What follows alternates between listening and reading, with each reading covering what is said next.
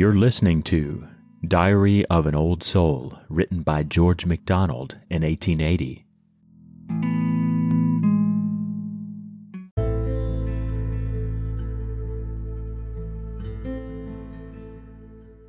Let my soul talk to thee in ordered words, O King of kings, O Lord of only lords.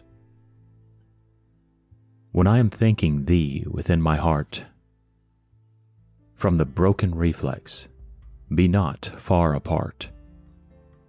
The troubled water, dim with upstirred soil, makes not the image which it yet can spoil.